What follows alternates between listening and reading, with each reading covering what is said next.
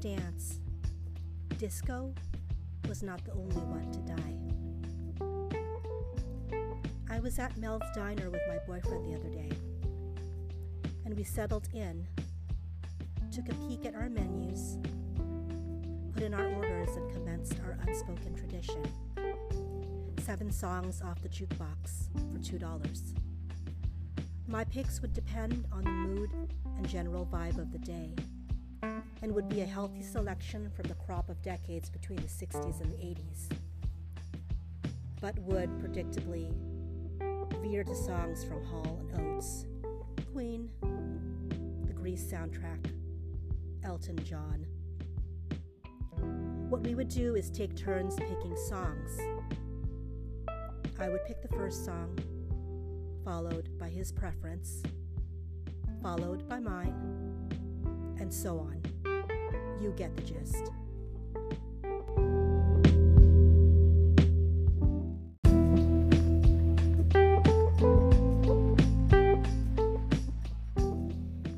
To the middle to end of our meal, Last Dance by Donna Summers comes on. I very lightly assume it was my boyfriend's pick, as we seemed to be the only 2 late night in the quiet restaurant, monopolizing the jukebox.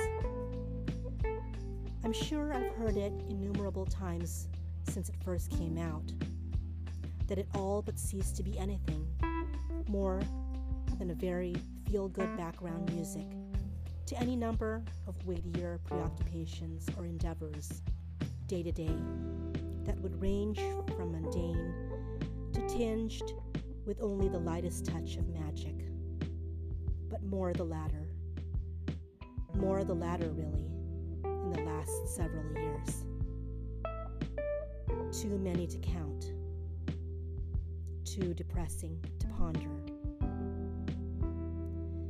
That night, though, the song enveloped me in its sway and transformed me for just that liquid golden second to my 6th year of life, to summer, where tadpole ponds were amok in the backyard, and the soft, buttery daylight did not cease until it was good and ready.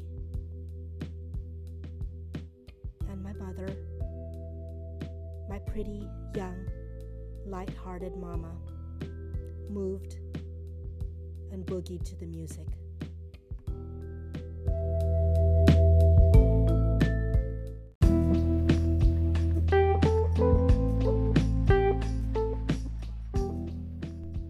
She was earth tones and burnt sienna.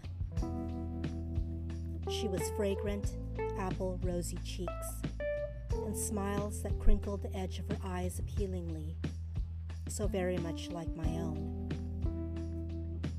She was little tomato gardens, and finding plump earthworms in the giving soil.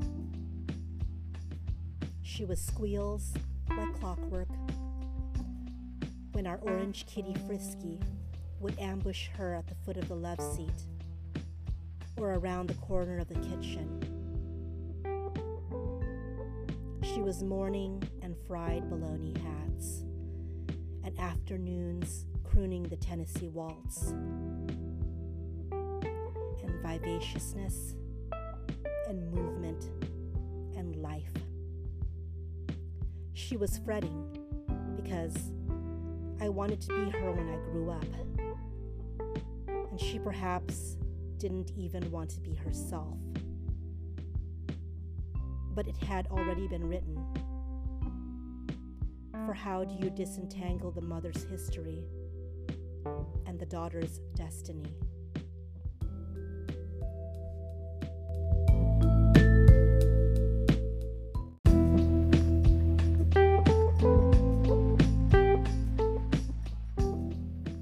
She is now delicate onion paper, and words that she carefully thinks out for several seconds before she speaks them.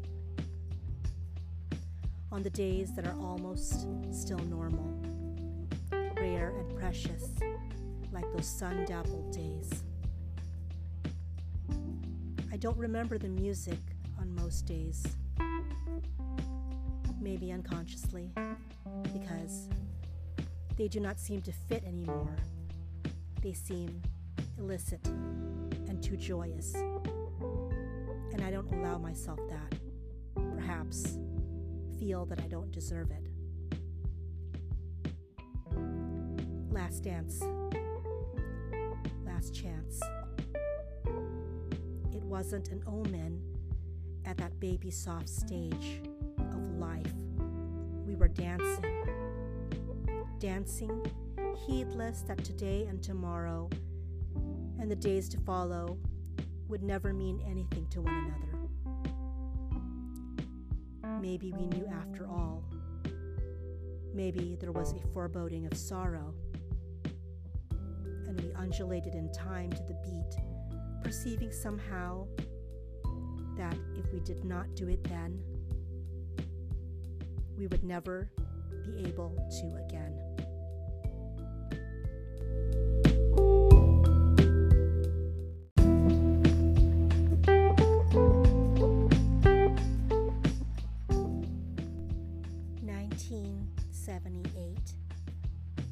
That ephemeral summer of a still, tender life was more likely to stretch its lanky, torpid limbs over movie theater butter gorges, days into days into days. But this leaky faucet mind, drip, drip, drip seconds. Last dance crackles on the radio, and even demure hips swayed in time. My mama, the dancing queen, a flushed vision.